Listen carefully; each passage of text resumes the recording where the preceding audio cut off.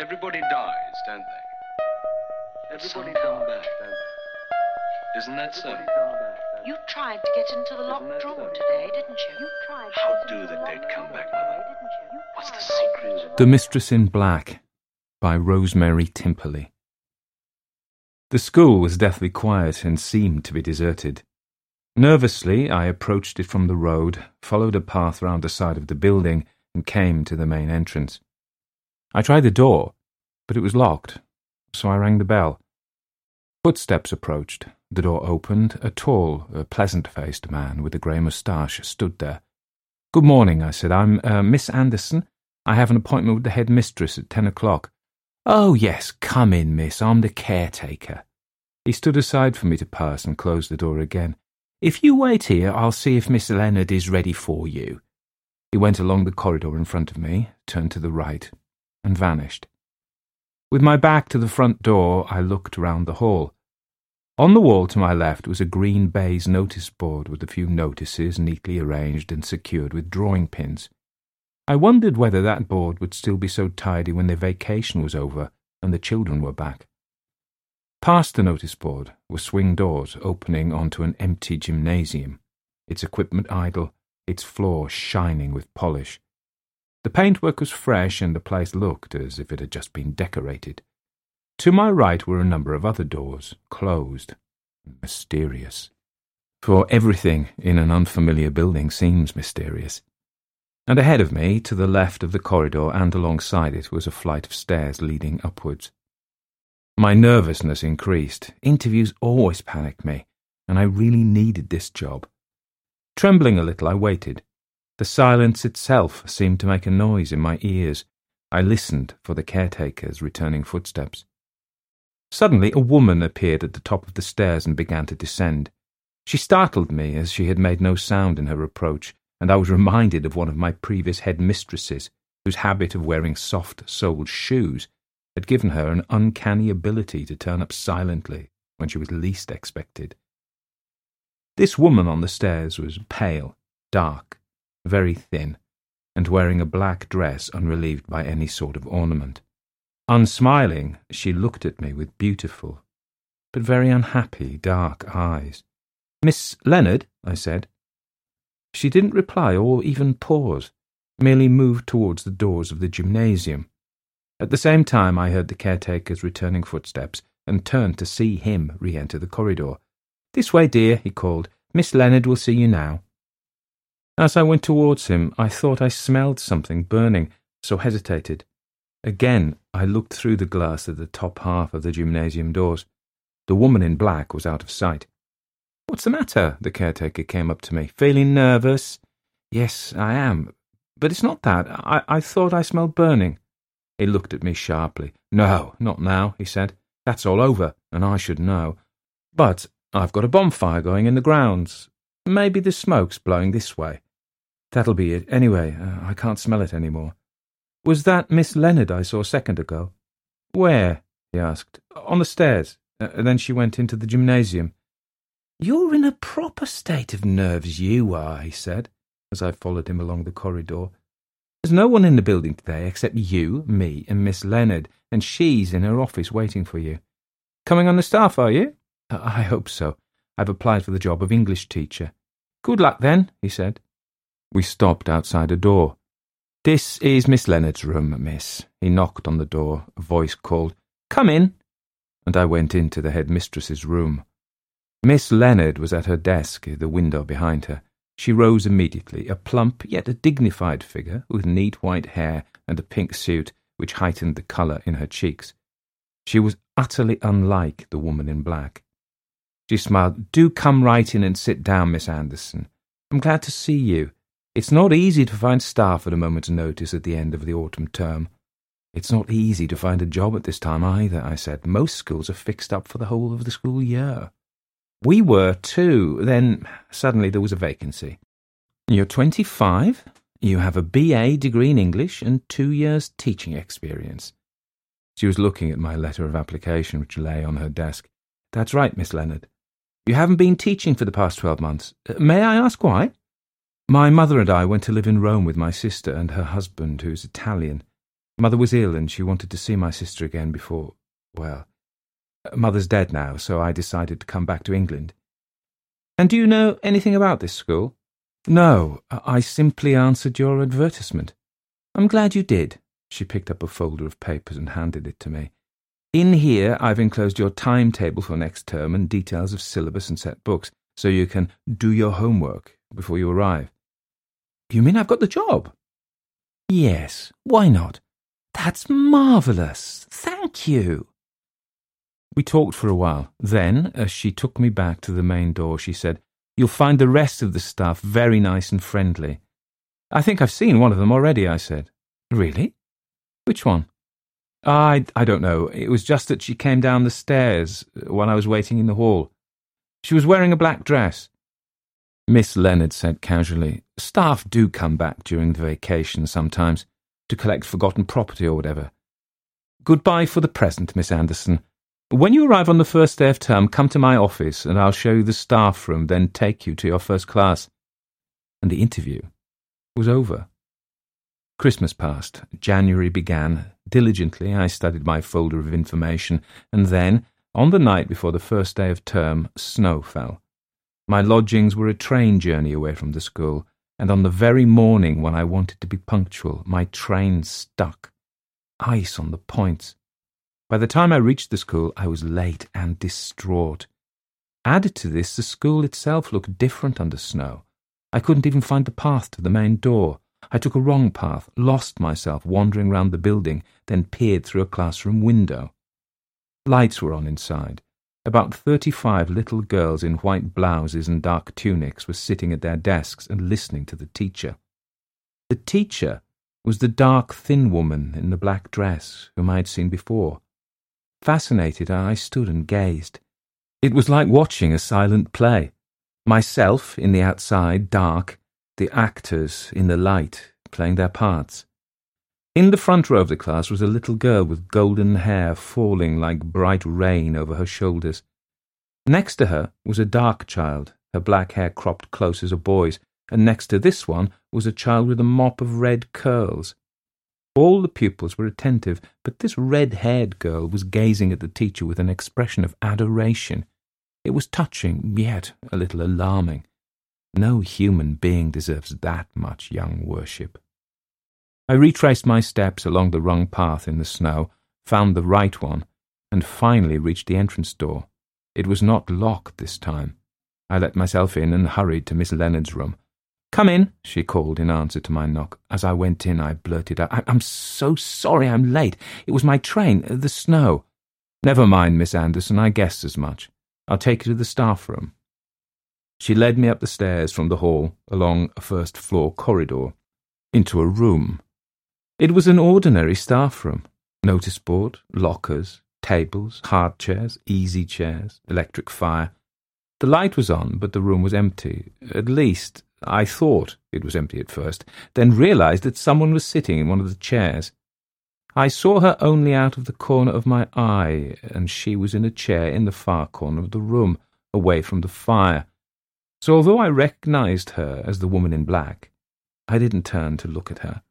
If I thought anything, it was just that she had a bit of a nerve to leave her class, which I'd seen her teaching a few minutes ago, and come and sit in the staff room. And now she'd been caught out by the entrance of the head mistress. Miss Leonard, however, took no notice of her. She said, "This will be your locker, Miss Anderson. The bell will ring any minute now for the end of the first period. Then I'll take you to your first class. It's a double period of English. You'll have seen that from the timetable. Mrs. Gage is looking after them at the moment. She is our biology teacher, and she'll be glad to see you, as by rights these first 2 periods should be her free ones. That's why the staff room's empty."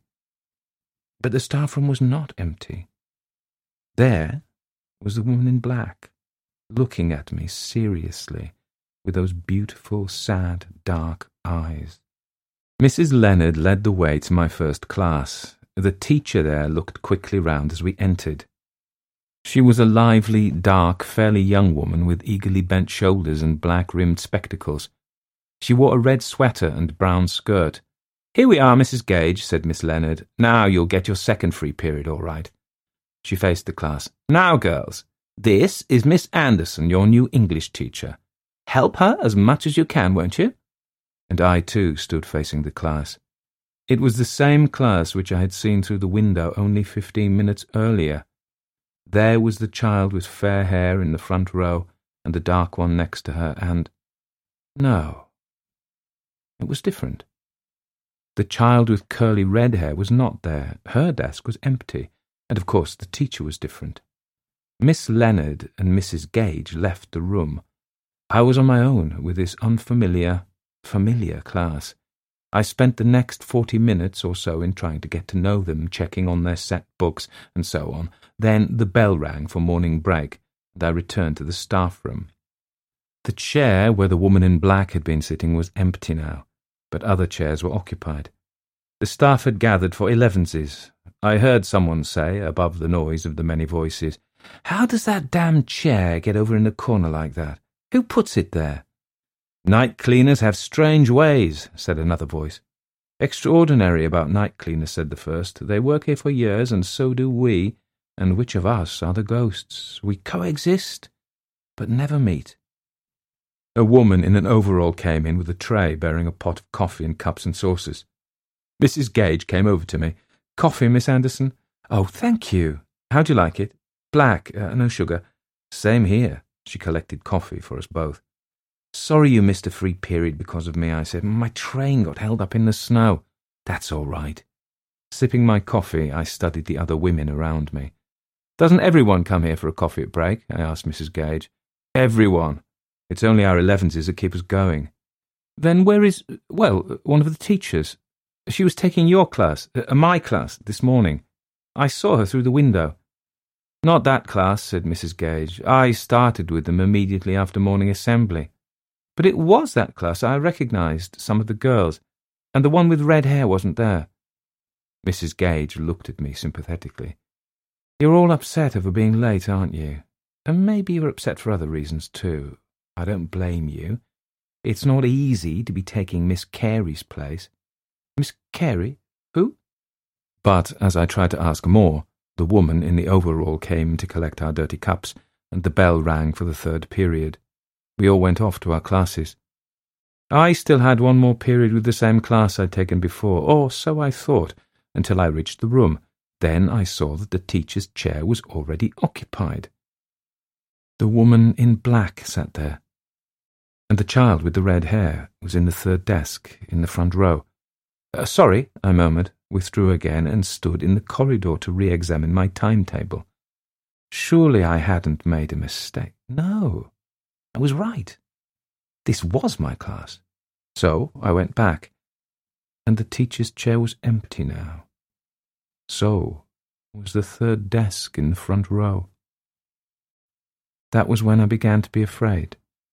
So afraid that a sick shiver travelled down my spine, sweat sprang out on my skin, and I needed all my self-control to face the class and give a lesson. At the end of the lesson, when the bell rang for the next period, I asked the class in general, "Where's the girl who sits there?"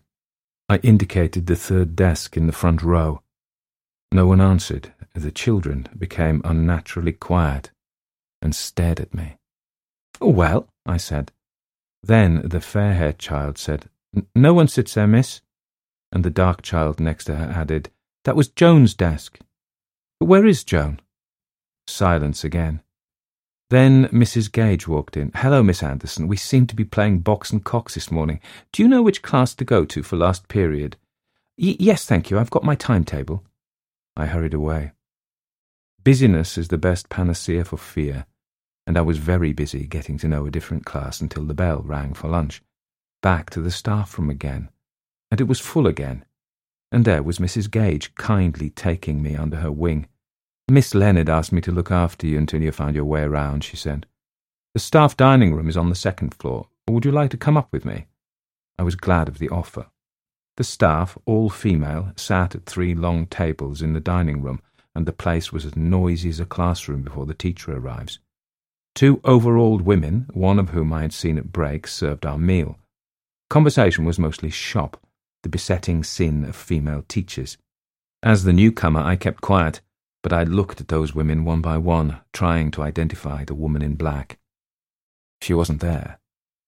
Unhungry, I did my best with the meat pie and carrots. Then, when rice pudding and prunes arrived, for teachers have children's diet, I murmured to Mrs. Gage, "Who's the member of staff who wears a black dress?" She looked round. No one, as far as I can see. No, she's not here, but I've seen her. Really? But I think everyone's here today. We do go out for lunch sometimes, but when the weather's like this, it's easier to have it on the premises. What was she like? Dark, pale, thin, not very young, with lovely eyes. Wearing a black dress, you said? Yes. Mrs. Gage gave a small, unamused laugh. Sounds like Miss Carey, but you can't possibly have seen her. The one who's left, whose place I've taken. No one could take Joanna's place. And I didn't mean... Miss Anderson, I'm sorry. I didn't mean anything either. She didn't look at me, but she had stopped eating her prunes. Did something bad happen to her? I asked. She tried to burn down the school. The words were whispered, and the noise of voices around us was so loud that I thought I must have misheard. So I said, "What?" She tried to burn down the school, Mrs. Gage repeated. Others at our table heard her this time. Conversation faded, ceased. Heads turned towards Mrs. Gage. "Don't all look at me like that," said Mrs. Gage. "I'm only telling Miss Anderson what happened last term. She has a right to know." Leaving her sweet unfinished, she pushed back her chair with a scraping noise and left the room. I sat petrified. Murmurs of conversation began again, but no one spoke to me, so I pretended to eat a little more, then rose and left. I found my way back to the staff room. Mrs. Gage, cigarette in hand, was sitting by the electric fire. "Sorry about that," she said. "Until you asked, I presumed you knew. It was in the newspapers. I've been living in Italy. I only came back just before Christmas." "Could you tell me what happened, before the others returned from lunch?" "Sure. Have a fag. Rotten first day for you." She passed me a cigarette and lit it for me. "The smell of burning. I've noticed it before. It's only our cigarettes, Miss Anderson, and we better get them smoked before the rest of the staff come back. Some of them abhor cigarette smoke. These spinsters. I'm one too." "Not really. You're still young." "So you want to know about Joanna Carey?" "Of course I do. After all, I've seen her. Did she get the sack, and now she comes back uninvited, or what?" "My dear child, you can't have seen her. She's dead." "Then whom did I see?"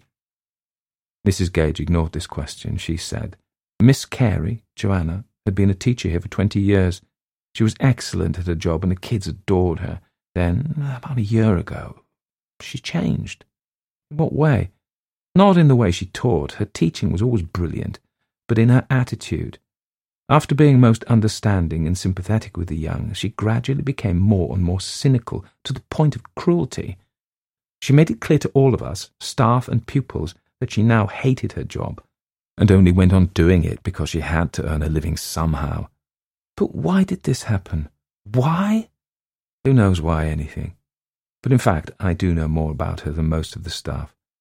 Joanna and I were friends before she changed. She often visited my husband and me in the old days. She and I had occasional heart-to-hearts over the washing up, so I learned something of her private life. She was the mistress of a married man for about 10 years. That was her private life. Then he ditched her, decided to be a good boy again. When it happened, she told me, and she laughed, didn't seem to care very much. But it was from that moment that she began to change, grow bitter, disillusioned. The world went stale for her. The salt had lost its savour. She began to take revenge, not against the man, but against everyone else with whom she came into contact. That meant us, staff and kids. She was filled with hate, and hate breeds hate. Even I, who had been her friend, began to avoid her. She was left alone. You said she tried to burn down the school. She did. She failed in that, but while she was trying, she burned herself to death. And one of the children. One of the children? Oh, no! It's true, Miss Anderson. I wouldn't say it if it weren't. I, of all people, once so friendly with Joanna, I'd be the last person to admit it if it weren't true. But it happened. What exactly did happen? One Friday evening, towards the end of last term, she came back to school. This is what the police found out when they investigated afterwards. Everyone, except Mr. Brown, the caretaker, had gone. She soaked the base of the long curtains in a gymnasium with paraffin and set fire to them. Imagine the flare-up that would make, all those curtains in that big room. Why she didn't get away afterwards, no one knows. Maybe she fainted.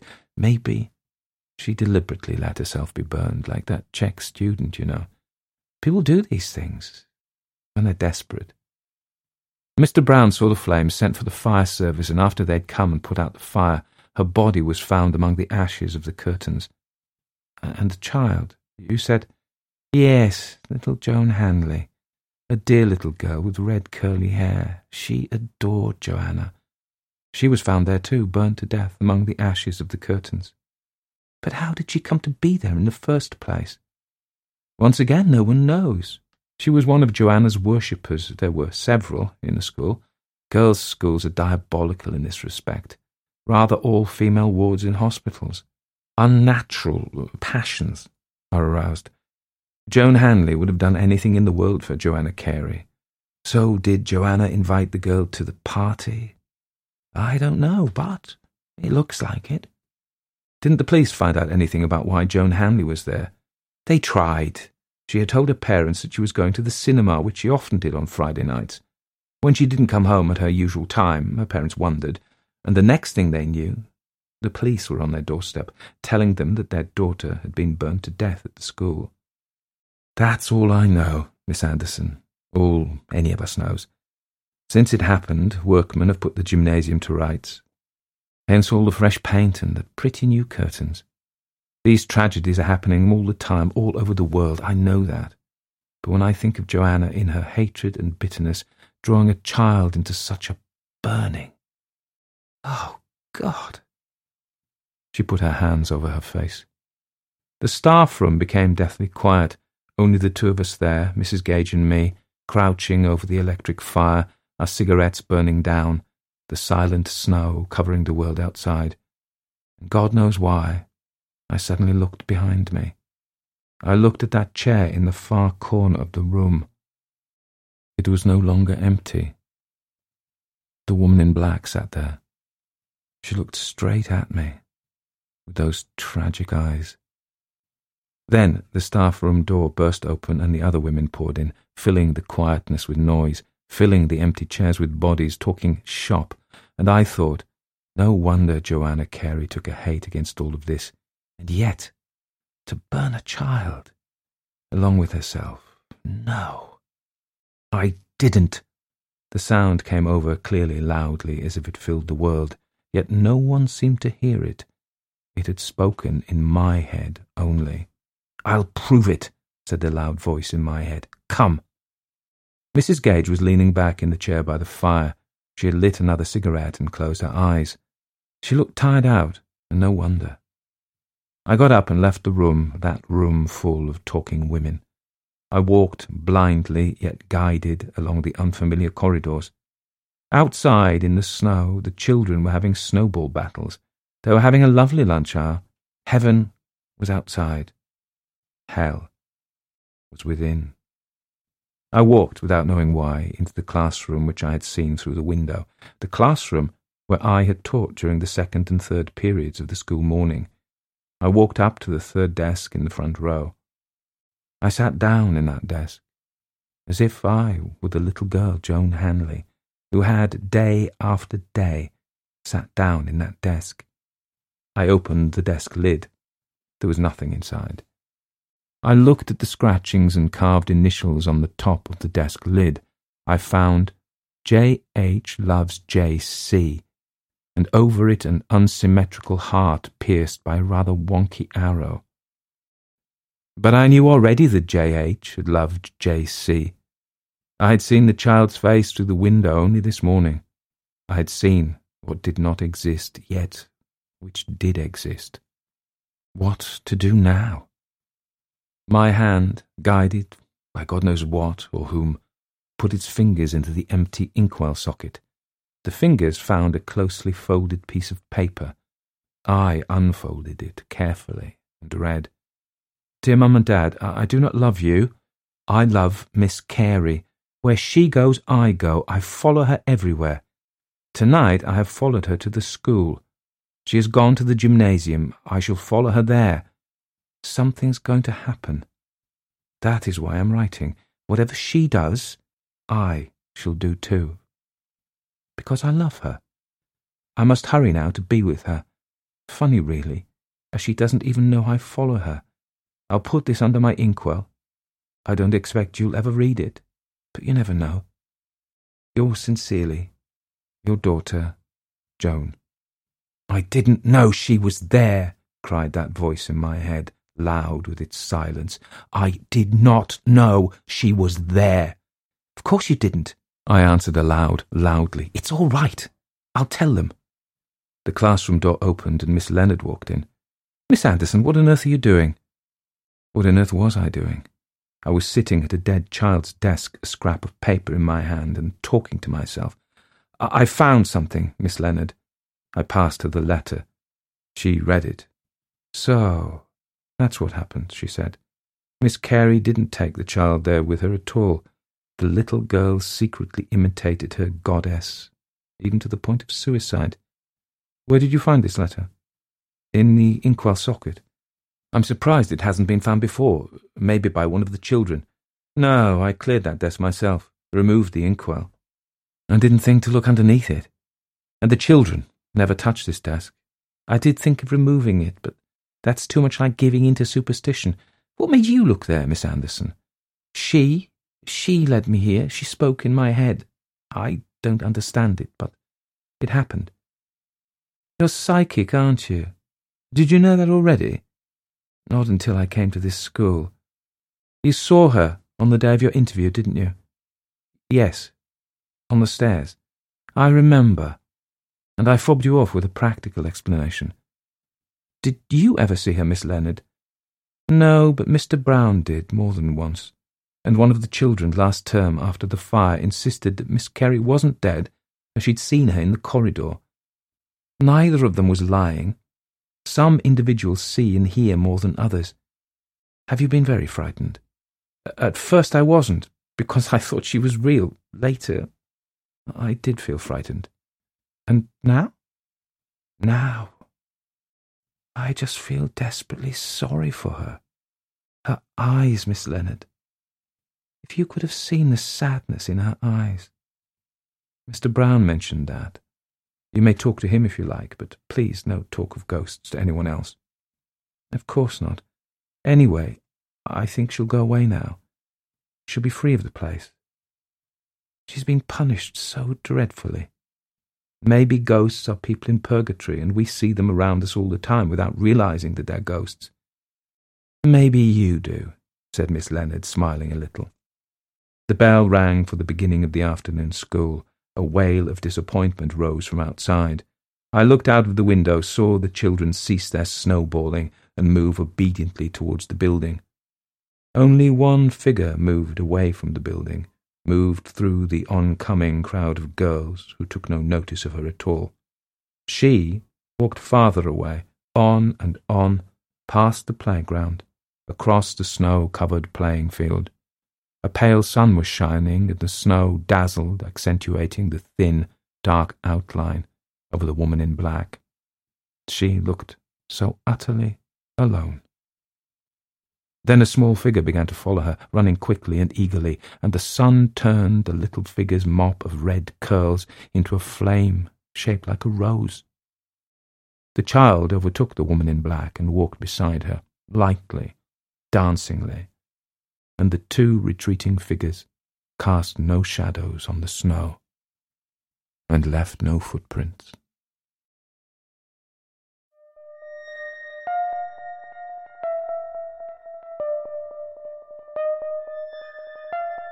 Everybody dies, don't they?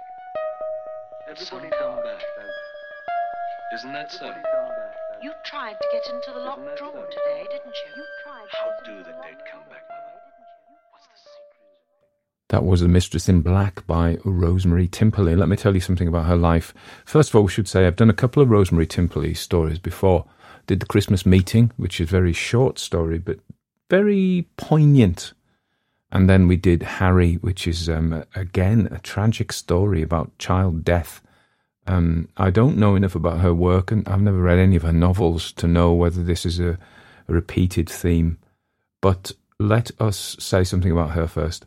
So, Rosemary Timperley was born in 1920 in Crouch End, North London, and died in November 1988, I think in Richmond, southwest London as it is now, or Surrey. Her father was an architect and her mother a teacher. Timperley went to her local girls' school at Hornsey and then became a teacher herself. She taught English and history in a state school. Her pupils said that she was a very dramatic figure. She ran the drama club. English teachers often do, mine did as well. And it said that Timperley wore long, swirling black dresses with long drop or hoop earrings. Over 33 years of writing, she published 66 novels and several hundred short stories. However, her ghost stories are the ones that people remember best and most. She also put together a couple of anthologies of ghost stories and was the editor of the Pan Ghost book, particularly the fifth one that came out. I've got 71, but another source says 69. And this is where The Mistress in Black appears. So it was published in 1969. Many of her short stories, award-winning short stories, were published in The New Yorker, Harper's Bazaar, and The Atlantic Monthly. Timperley's work often dealt with the supernatural and paranormal themes, and she was considered a master of the ghost story genre. She also wrote several non-fiction books and articles on subjects such as writing and the supernatural. Timperley passed away in 1988, aged 68. And when she was a teacher, working as a teacher, she began to submit her stories to a magazine, and they began to be accepted. She became a staff writer and an agony aunt on the magazine Revelli. She lived in Richmond, Surrey, we knew, a well-heeled suburb of London now for many years. Many of her stories are set in London. During the Second World War, she worked at the Citizens Advice Bureau in Kensington in London. She got married to a physics teacher in 1952 and they lived in Essex, to the east side of London. But they separated in the early 60s, according to some sources. She was a very private person, and this has been picked together by looking at different... There are one or two little notes about her biography, and I'm very grateful to them for the information. They separated in the early 60s, but they were married, so they were living separately until he died in 68, and she had another 20 years. Timperley managed to travel widely across the world despite her hectic writing schedule, visiting Italy. A number of her works are set in Venice, Morocco, Belgium, Russia, and Greece. Timperley's publisher, Robert Hale, stated that her first-hand knowledge of other nations and diversified work experience, she had lots of jobs, inspired her novels, plays, and short tales. Indeed, Timperley is believed to have worked as a waitress, a counter assistant in a police canteen, a typewriter, and an artist's model. She's quite pretty, actually, when you look at the pictures. Yeah, she probably shouldn't have said that. But it's true. Before she became a freelance writer. In 64, I think she was hospitalised in a Surrey hospital because it was Richmond, Surrey. And then she became a nurse there.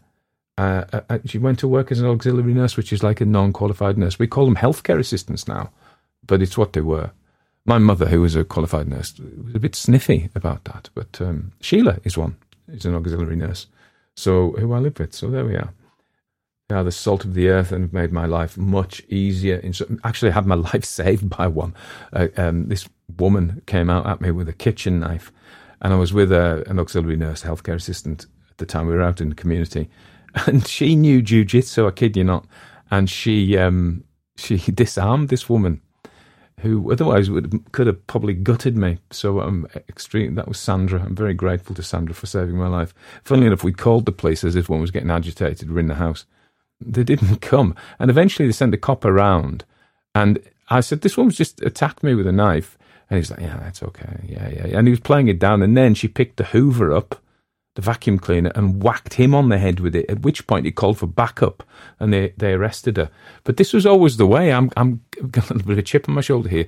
We always used to, as mental health nurses, it's part of our job to get punched. That seemed to be the attitude of law enforcement. Well, that's what you do for a living, get punched. But as soon as the same patient whacked a copper, goodness me, loads of cop vans and arrests and restraints and tasers appeared. But they were just punching us. Nobody really cared.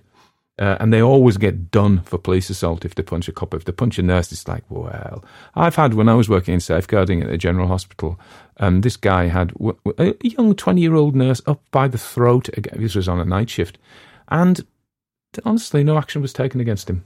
So, yeah, sorry, I'll get back to the story. So as she got older, she's in 61, she mentioned she's living in an old-fashioned flat and living on coffee, pink gin and cigarettes. You get that from the picture here, don't you?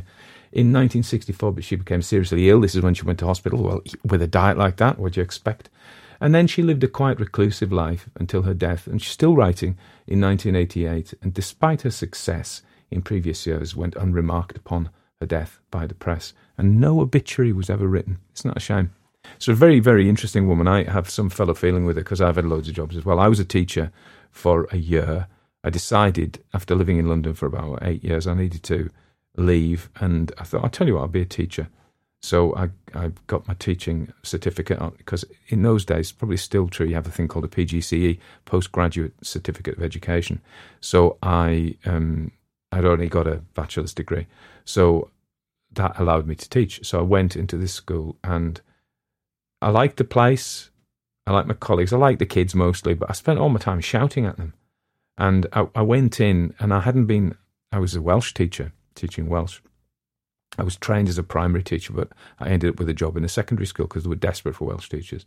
And I went in, and the head of department was David, I won't mention his second name, or the school, was writing a novel, so he was absolutely uninterested in anything. Genial fella, though. And he just said, you'll be all right. I said, I've never been trained for this. He said, there's some textbooks in the cupboard. And we used to have the National Curriculum Manual. So he said, it's just there, read that and do it. And then then he left, and I was there, and it was awful, awful, awful. As I said, it was very, very stressful. And now my daughter's a teacher. Well, both of them are. One is an art technician, so she has the best part of it. Doesn't get paid as much, but does lots of potting and painting and helping kids these days with computer programs, art programs. And the other one is a primary teacher, and I think she's going to make herself ill with overwork. But there we are. That's just my little worries. My little Imogen is the art teacher, and Catherine is the primary teacher, working their socks off for the children of this nation. Yes, indeed. Anyway, there we are. So what about the story? Well, it's a nice story, isn't it? You know, it is. You can tell she knows what she's doing. So but funnily enough, the story, we can, even from the setup is nice, but we see the woman on the stairs. We know, because remember, we know it's a ghost story. We've already, you've listened to the classic Ghost Stories podcast, and while they're not all ghost stories, 98% of them are, and the supernatural stories anyway. And anybody picking up the Fifth Pan Ghost books, a bit of a hint from the title. So this is a ghost story. We see the woman in black. Aren't they always women in black? You know, I did do Susan Hill's story for members. So if you just wanted to become a member, you get access to that. Just saying. You can become a member of the YouTube channel. If you're listening on YouTube. If not, Substack or Patreon. They're not the same, though. There's 3 separate channels. Anyway, let's not get into that. I've put up a library you may find on GhostPod, www.ghostpod.org, O-R-G, not com, because there's somebody else that's got that. It's not me. So ghostpod.org.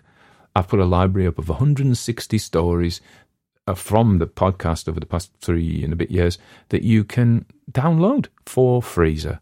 You just go onto that website. You'll see on the menu free ghost stories. Just be my guest.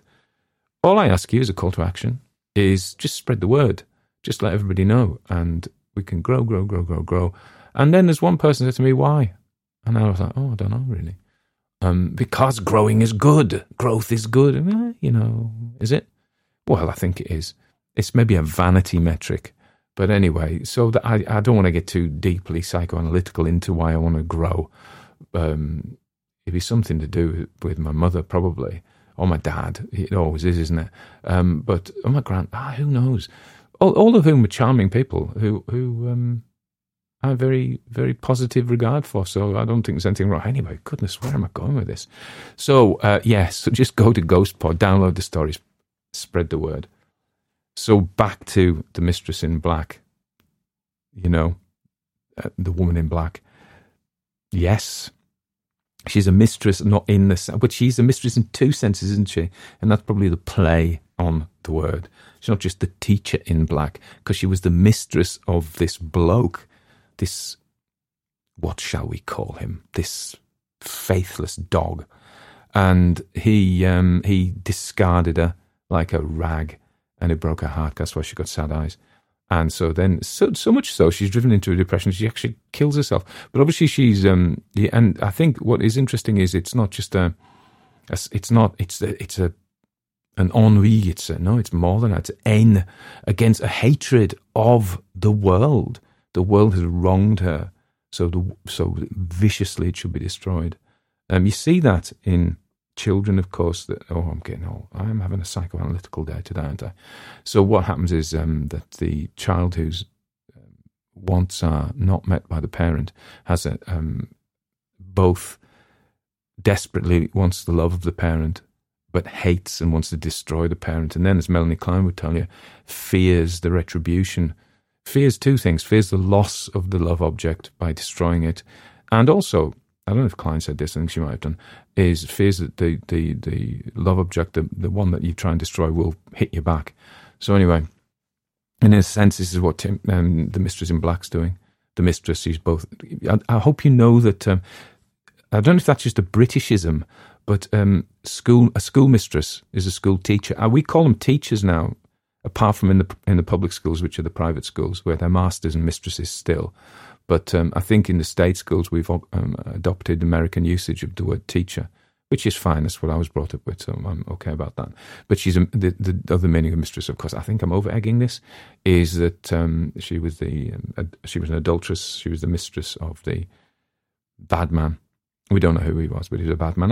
You wonder whether this was from her own experience, but things don't have to be from a writer's own experience, because writers are very good at kind of stealing bits and bobs from everything they come across, and with no actual deeper meaning other than they think it'll fit in a story.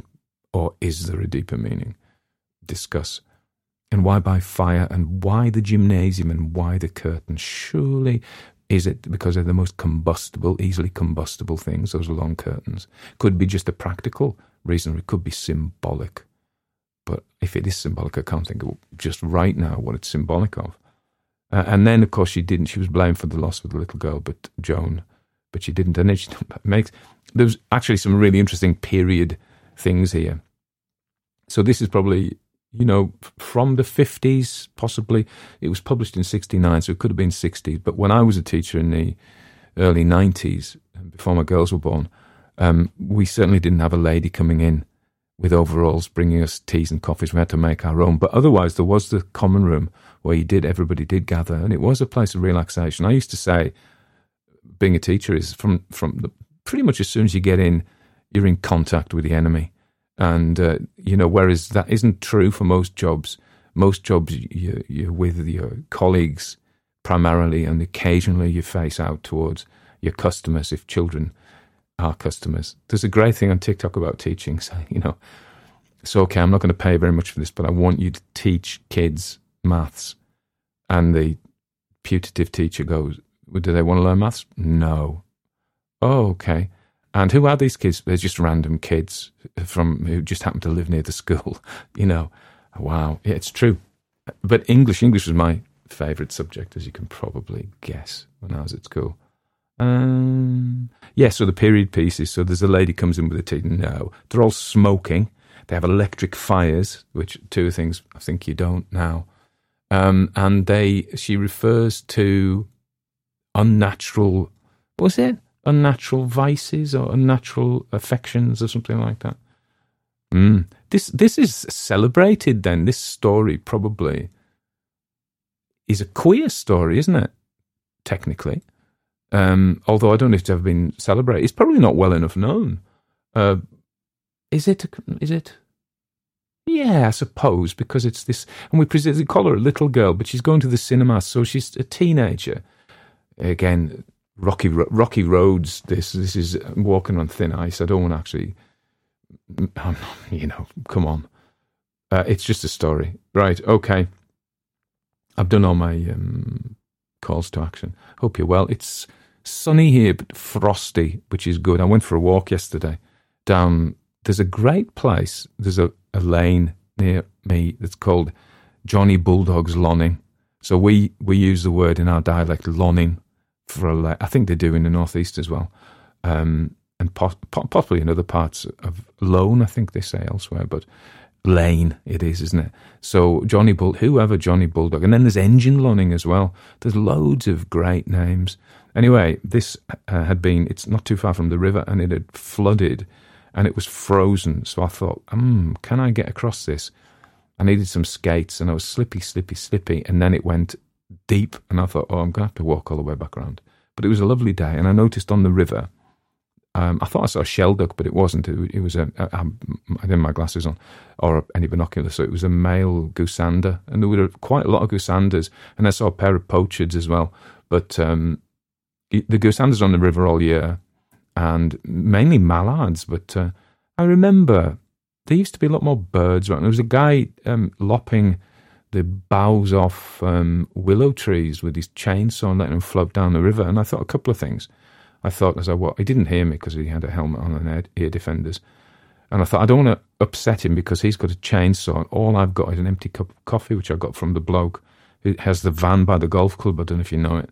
Nice fella. And it was Americano with a bit of milk. And anyway, I'd finished it by this time, so all I had was an empty coffee cup, which I carried around with me looking for a bin, which eventually found after about 6 miles. I exaggerate, 3 miles. And there's this guy chopping bits of willow trees, and I thought two things. I thought, in the old days, we would have used those. Our ancestors would have made some use of that willow, and probably still do in other parts of the world. He was just letting it float down the river. I thought, is that going to clog anywhere up? That was a minor thought. And then I thought, what are you doing this for? Because you don't want to be killing the trees because they hold the bank together. If you do, you're going to lose your field and your golf course as the river eats into it. But then I thought, well, they know more about this than me. Maybe it's actually pollarding to make the trees stronger. I don't know. That's giving them foresight, isn't it? That they know what they're doing. In the summer, we came across another bloke with weed killer who was killing giant hogweeds, and he says, "Don't go down." And when the giant hogweed, you don't want to touch it anyway; it's really poisonous. It can give you nasty, irritated rash. And then the weed killer's probably not very nice. And that was just kind of running in the river, I would imagine. Anyway, enough of that. There are wiser people out there than me that know many, many things, and so I decided this morning I'm not going to get agitated or irritated about things. I'm just going to accept things as they come. The world is a mysterious and wonderful place, and I hope you're having a wonderful time. A nice little way to finish off. Okay, speak to you soon. Bye.